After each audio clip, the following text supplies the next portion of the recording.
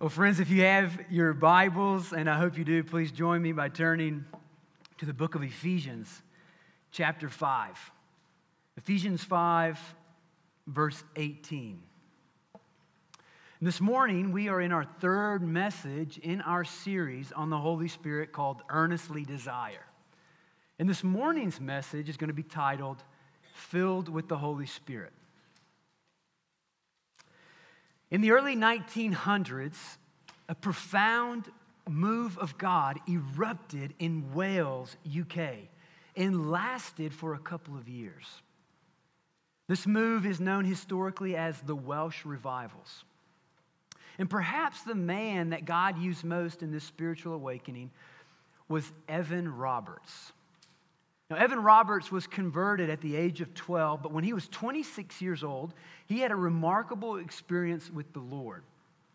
An experience which no doubt would serve to prepare him for the important role that God would have him to play in the spiritual awakening throughout his country. Listen in his own words. One Friday night last spring, when praying by my bedside before retiring, I was taken up to a great expanse without time and space. It was communion with God. Before this, I had a far-off God. I was frightened that night, but never since. So great was my shivering that I rocked the bed, and my brother, being awakened, took hold of me, thinking that I was ill. After that experience, I was awakened every night, a little after 1 o'clock. This was most strange, for through the years I slept like a rock, and no disturbance in my room would awaken me. From that hour, I was taken up into divine fellowship for about 4 hours. What it was, I cannot tell you, except that it was divine. About 5 o'clock, I was again allowed to sleep until about 9. At that time, I was again taken up into the same experience as in the earlier hours of the morning until about 12 or 1 o'clock. This went on for 3 months. Well, throughout the next several years, history records that over 100,000 people came to saving faith in Christ as a result of these Welsh revivals. And it all started, obviously, as a sovereign work of God. But it all started on this Friday evening as Evan Roberts was kneeling by his bedside in prayer. Now, what happened to Roberts? How do we explain this unusual encounter with God? Well, speaking of this experience with God, Roberts says, it was communion with God. Before this, I had a far-off God. Well, friends, does God feel far off to you this morning? Has God felt far off to you for perhaps a long time in your relationship with Him? When you talk about God, do you rely on the experiences of others to explain Him? When you think of living the Christian life, do you have feelings of a tired and a dreary journey? Well, the truth is that God desires for each and every one of us to know Him intimately, to be filled with the Spirit. When God saves us, when He saves His people, He seals us with the Spirit. Every single Christian is baptized with the Spirit at conversion, which means that the Holy Spirit takes up residence in our lives. He is there forever as a seal, helping us, guiding us, and convicting us from within. However, throughout the New Testament, God calls Christians who are sealed to be continually filled. One author, Gordon Fee, says this: Paul does not see life in the Spirit as the result of a single experience of the Spirit at conversion. The Spirit is the key to all of Christian life. And frequently, Paul implies that there are further ongoing appropriations of the Spirit's empowering. So how can we define what it means to be filled with the Holy Spirit? What's a good working definition for us this morning? Well, our friend Sam Storms has this helpful definition. He says, to be filled with the Spirit is to come under progressively more intense and intimate influence of the Spirit. Friends, Spirit filling is not a way to live the Christian life. It is the way to live the Christian life. And that's the point that the Apostle Paul is making in our text this morning. So, if you would, please join me now for what is undoubtedly the best part of this morning's message, and that is the reading of God's Word. Ephesians 5, verse 18. And do not get drunk with wine, for that is debauchery, but be filled with the Spirit. Let's go to the Lord quickly and ask for his help. Lord, we love you, and we admit that we need your help. Lord, this morning we are talking about the Spirit and how foolish of me it would be if I did not request his help. Please, Lord, please fill me afresh with your Spirit, that I might teach and preach your word with power and precision for your glory and your people's good. In Christ's name, amen. Well, friends, the energy we need to live God-glorifying lives comes from the Holy Spirit's powerful presence.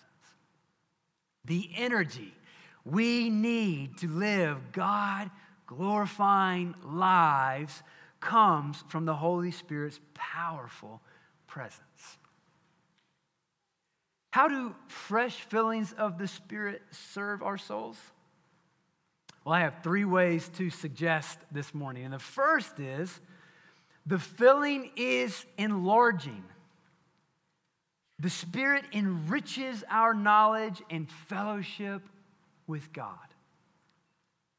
John Piper says, there are 2 kinds of magnifying: microscope magnifying and telescope magnifying. The one makes a small thing look bigger than it is, and the other makes a big thing begin to look as big as it really is.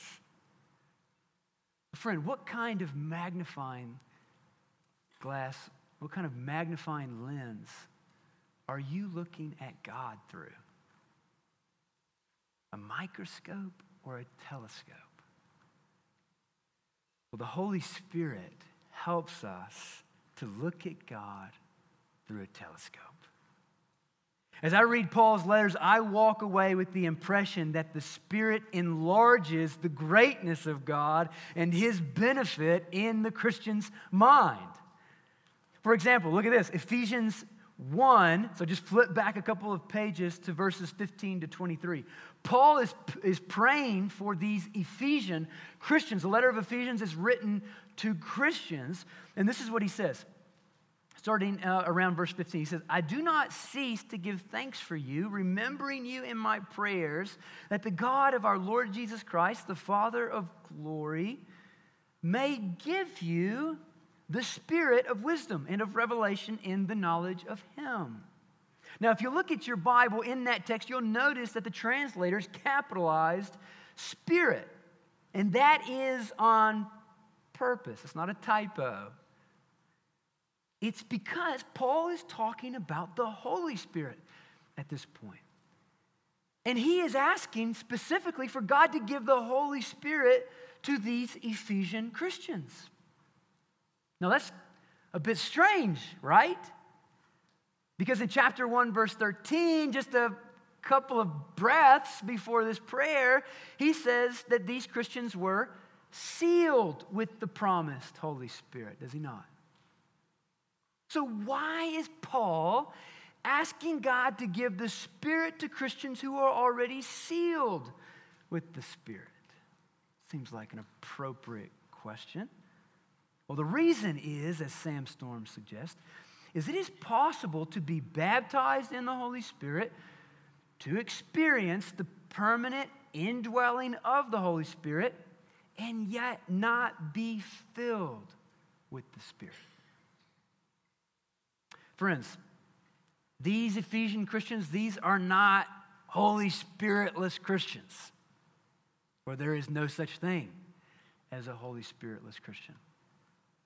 Paul's not suggesting that there are two classifications of Christians, those with the Spirit and those without the Spirit. That's not at all what he's doing. No, instead, he is praying that God would fill these Spirit-sealed Christians with a fresh outpouring of the Holy Spirit for a very particular and specific reason, which is right in verse 18. He says, having the eyes of your heart enlightened, enlarged, that you might know. Not that you might know in your mind, but that you might experientially know. That it might be at the inner part of who you are. Know that you know that you know the hope, the riches, and the greatness of God's power. Fresh filling of the Spirit enlarges, like a telescope, what is already a reality in the Christian's life. The second place I want you to look with me is at Ephesians chapter 3, verses 14 to 21, where Paul again prays, starting in verse 16, that he may grant you to be strengthened with power through his Spirit. Notice again, capital Spirit, so that Christ may dwell in your hearts through faith, and that you might have the strength to comprehend the love of Christ that surpasses knowledge. He doesn't just want theologue heads in Ephesus. Paul wants the theology that's in their mind to take the 18-inch journey to affect and change their heart. Lives are not simply changed by the mind. They have to be saturated in the heart. From the heart we live, we breathe, we do, we're motivated, we give, we sacrifice. He doesn't want just a bunch of intellectually, theologically filled minds in Ephesus. He wants that theology to grip them, that surpasses knowledge. It's not minimizing knowledge, it's knowledge that moves, knowledge that changes, that grips. Paul is praying in Ephesians 3 that God would fill them afresh with the Holy Spirit, so that present realities would become impressive realities in their minds once again.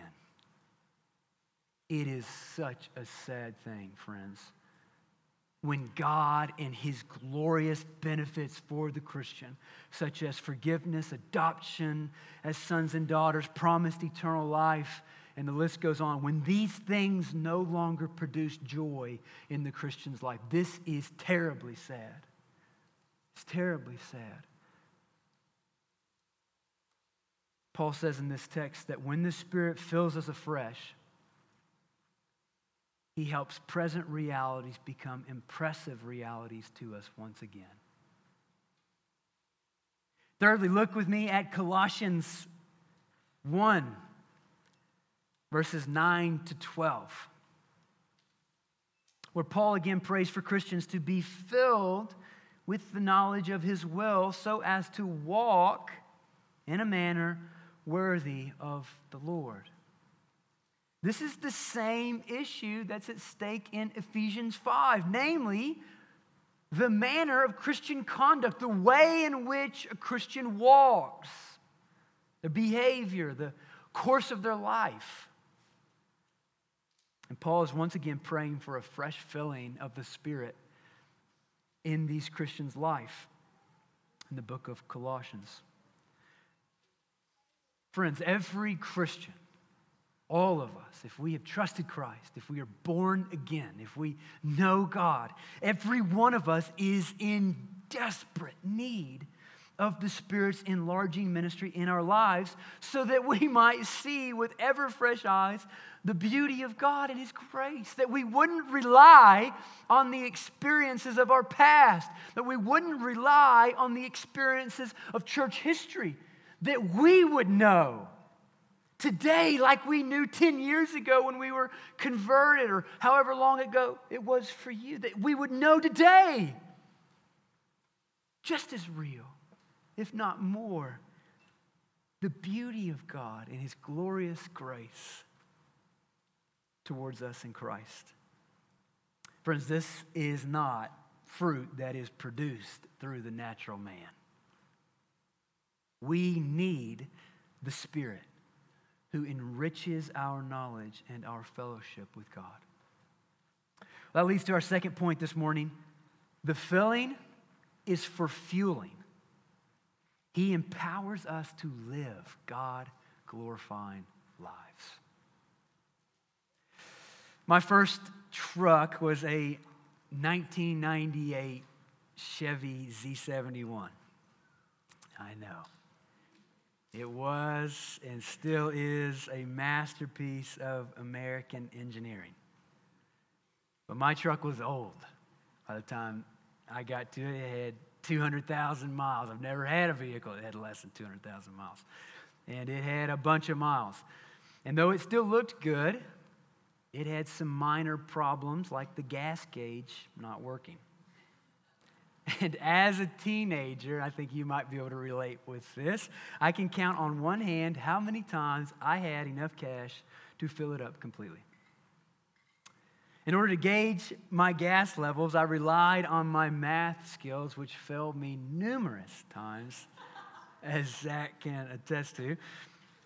With the miles per gallon that my truck got, and the number of gallons that I was able to afford to put into my truck on any given occasion, which was usually around $20, I would surmise a number and would look at the odometer to tell me when it was time to stop again for fuel. While I learned at an early age that trucks can run on fumes much longer than scientifically deemed possible, I also realized that my math was wrong on countless occasions, and I ran out of gas all the time. In fact, I started carrying a little gas can in the bed of my truck for such occasions, and it served me on more than one occasion, no doubt. Well, friends, I think this is how most Christians are living the Christian life, on fumes. I think there are so many Christians who are walking around sealed with the Holy Spirit, yet constantly and consistently trusting in themselves to live the Christian life. But the Lord wants to remind us this morning through His Word that He loves to fill us afresh, to fuel us to live God-glorifying lives. First, friends, when He fills us afresh, He fuels us to love and live for one another in the local church. That seems to be Paul's burden in our text this morning, for as he says in verse 18, he says, "Do not get drunk with wine, but be filled with the Spirit." And this filling appears to have four effects in the Christian's life.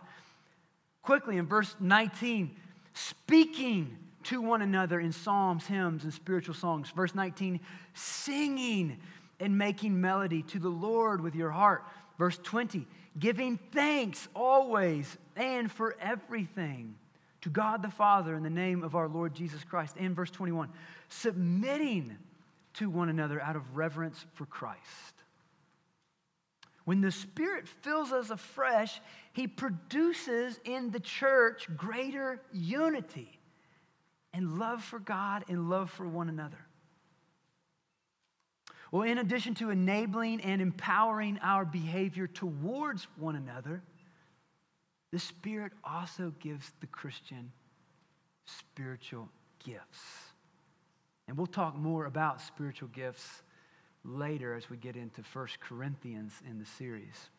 But to each Christian and to every Christian, a spiritual gift has been given in order to glorify God and to be a blessing to His people. But He does not intend to leave us within the four walls of the building.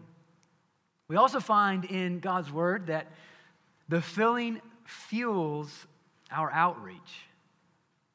In Acts 1, verse 8, Jesus says to the disciples that were scared to death of persecution, He says, "But you will receive power when the Holy Spirit has come upon you, and you will be my witnesses in Jerusalem and in Judea and Samaria and to the end of the earth." In Acts 4:8, the Spirit fills scared old Peter. Just a few chapters before, this is the guy who was scared to death. Total transformation. Was it conversion? No, you can't come to that conclusion. He already knew Jesus. Something happens with the filling of the Spirit. He's given boldness for proclamation. It says, scared old Peter stands up. Peter, filled with the Holy Spirit, said to them, look at Peter go. In Acts 4:31, it says that when they had prayed, they're all gathered together, when they had prayed, the place in which they were gathered together was shaken. What was that like? And they were all filled with the Holy Spirit and continued to speak the word of God with boldness. These texts are just a sampling of the Scriptures. And they make it plain that the advancement of the gospel comes through the empowering of the Holy Spirit. Friends, as His people, as God's people at Living Hope Church, we are desperate for His enabling power and presence in our lives to accomplish His purposes. Charles Spurgeon says, again, we quoted this last week, but it is just helpful. Without the Spirit of God, we can do nothing. We are as ships without wind. We are useless. Well, that leads to our third point this morning. The filling is for everyone. The filling is for everyone. And by everyone, I mean God's people. So the question now becomes, and I hope it has come into your mind, how can I be filled with the Holy Spirit? John Stott says, the fullness of the Holy Spirit is emphatically not a privilege reserved for some, but a duty resting on all. The filling with the Spirit is not a promise, not a command held out to the world. What the world needs is conversion, baptism in the Spirit. That's conversion, transformation of the heart, the sealing of the Spirit. The filling of the Spirit is a call for the Christian, just like Paul's writing to the Ephesian Christians, in the letter of Colossians and elsewhere.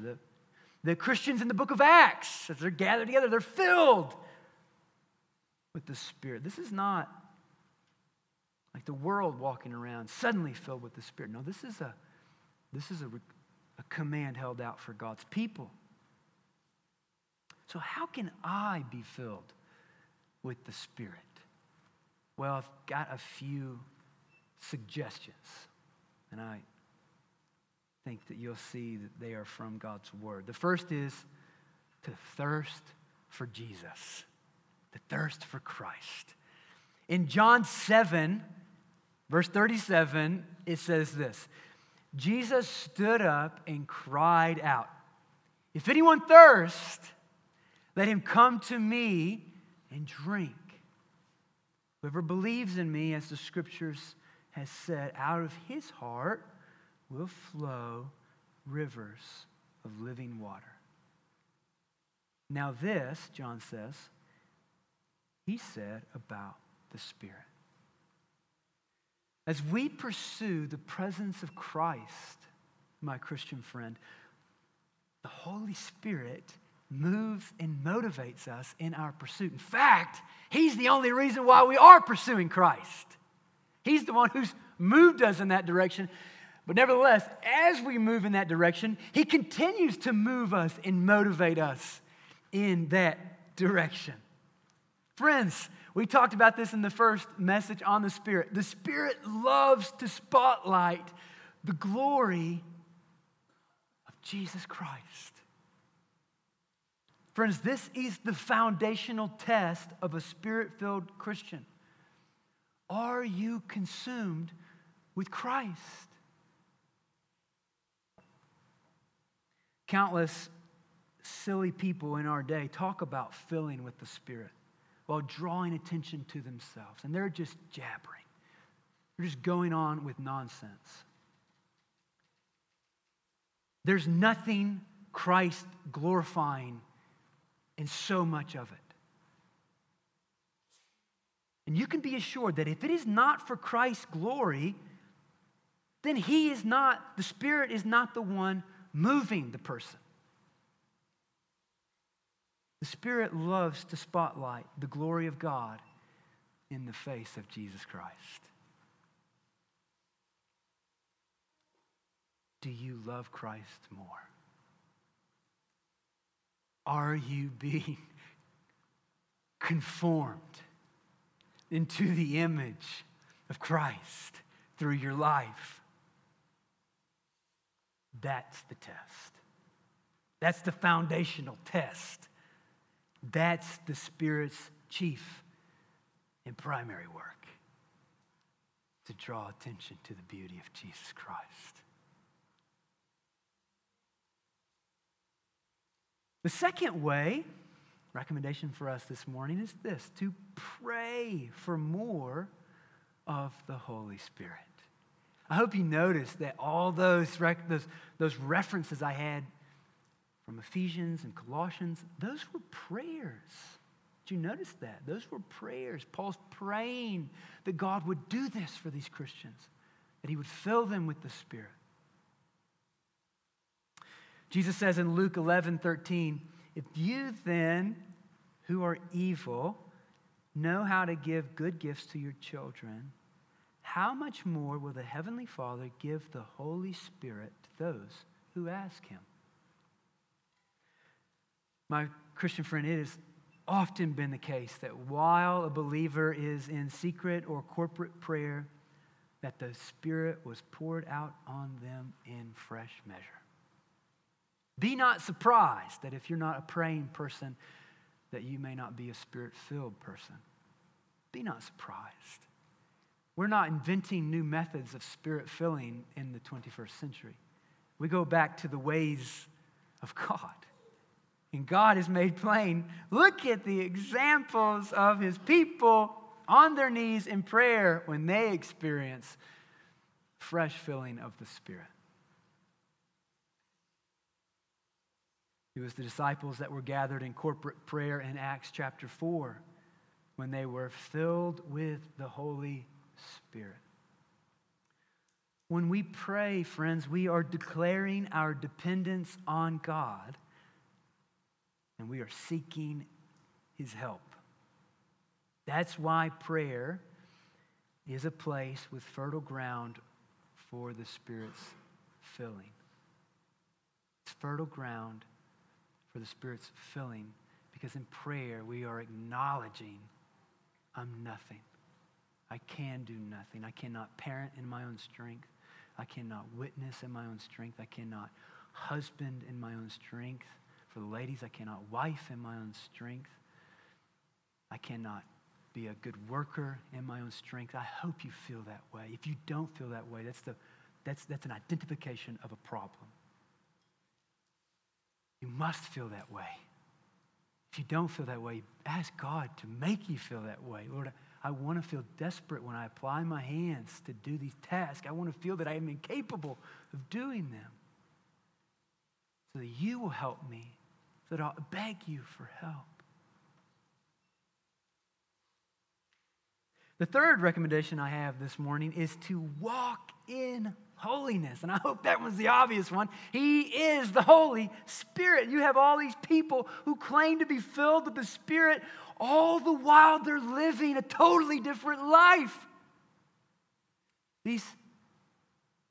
Some of these renowned speakers, these leaders of Spirit-filled movements, all the while they're having adulterous relationships. Friends, that's not the Spirit. It's moving and motivating those men. Walk in holiness. He is the Holy Spirit. He hates sin, and He lives in you. And if He hates sin and He lives in you, He will not allow you to stay comfortable in sin. He will make your life very uncomfortable. And if He doesn't, if you're living in sin and your life isn't quite uncomfortable, that's another frightening indication that perhaps you aren't born again. So what you must do is to repent and to trust Christ for the forgiveness of your sins. Place your faith in Christ. Walk in holiness. Paul says in Ephesians 4, verse 30 and 31, that sin grieves the Holy Spirit. Sin grieves God, while holiness pleases God. In Acts 5, here's a clear example of this played out in God's Word. The early church had a couple named Ananias and Sapphira who lied to the apostles and suddenly died as a result. How about that at a membership meeting? What an eventful. Who's carrying those guys out? These people were not filled with the Holy Spirit, but instead Peter says, this is what Peter says, why has Satan, here's the language, filled your heart to lie to the Holy Spirit? Friends, when we walk in habitual sin, we situate ourselves outside of the will of God for our life, which is our holiness. God wants us to desperately rely on His enabling and empowering grace to live holy lives for His glory. So friends, if God feels far off to you this morning, as He did with Evan Roberts, if He feels distant, if He feels cold to you this morning, if the Christian life feels like a slog or a dreary walk constantly and consistently, it's all you've ever known in the Christian life is that it's constantly a dreary, constantly a miserable walk, but it's one that you must make nonetheless. If that is your case, if witnessing to the lost world is something that you've totally and completely avoided as the result of fear, and yes, even if you are currently happy and healthy in your walk with God, the command remains for all of us, be filled with the Spirit. We can never have so much of the Spirit that we say, I have enough. I have no more need of the Spirit. For all of our days, that should be the cry of our heart. Lord, fill us with the Spirit. Fill me with the Spirit. Fill me with the Spirit. We must admit and acknowledge that we need and that we want His help.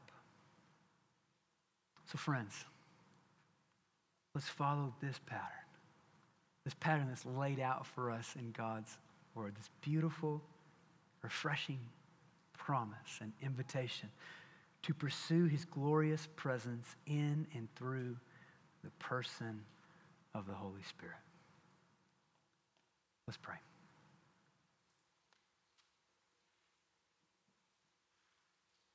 Lord, we love you, and we thank you for the Holy Spirit. We're not moving this morning if we're not the Holy Spirit.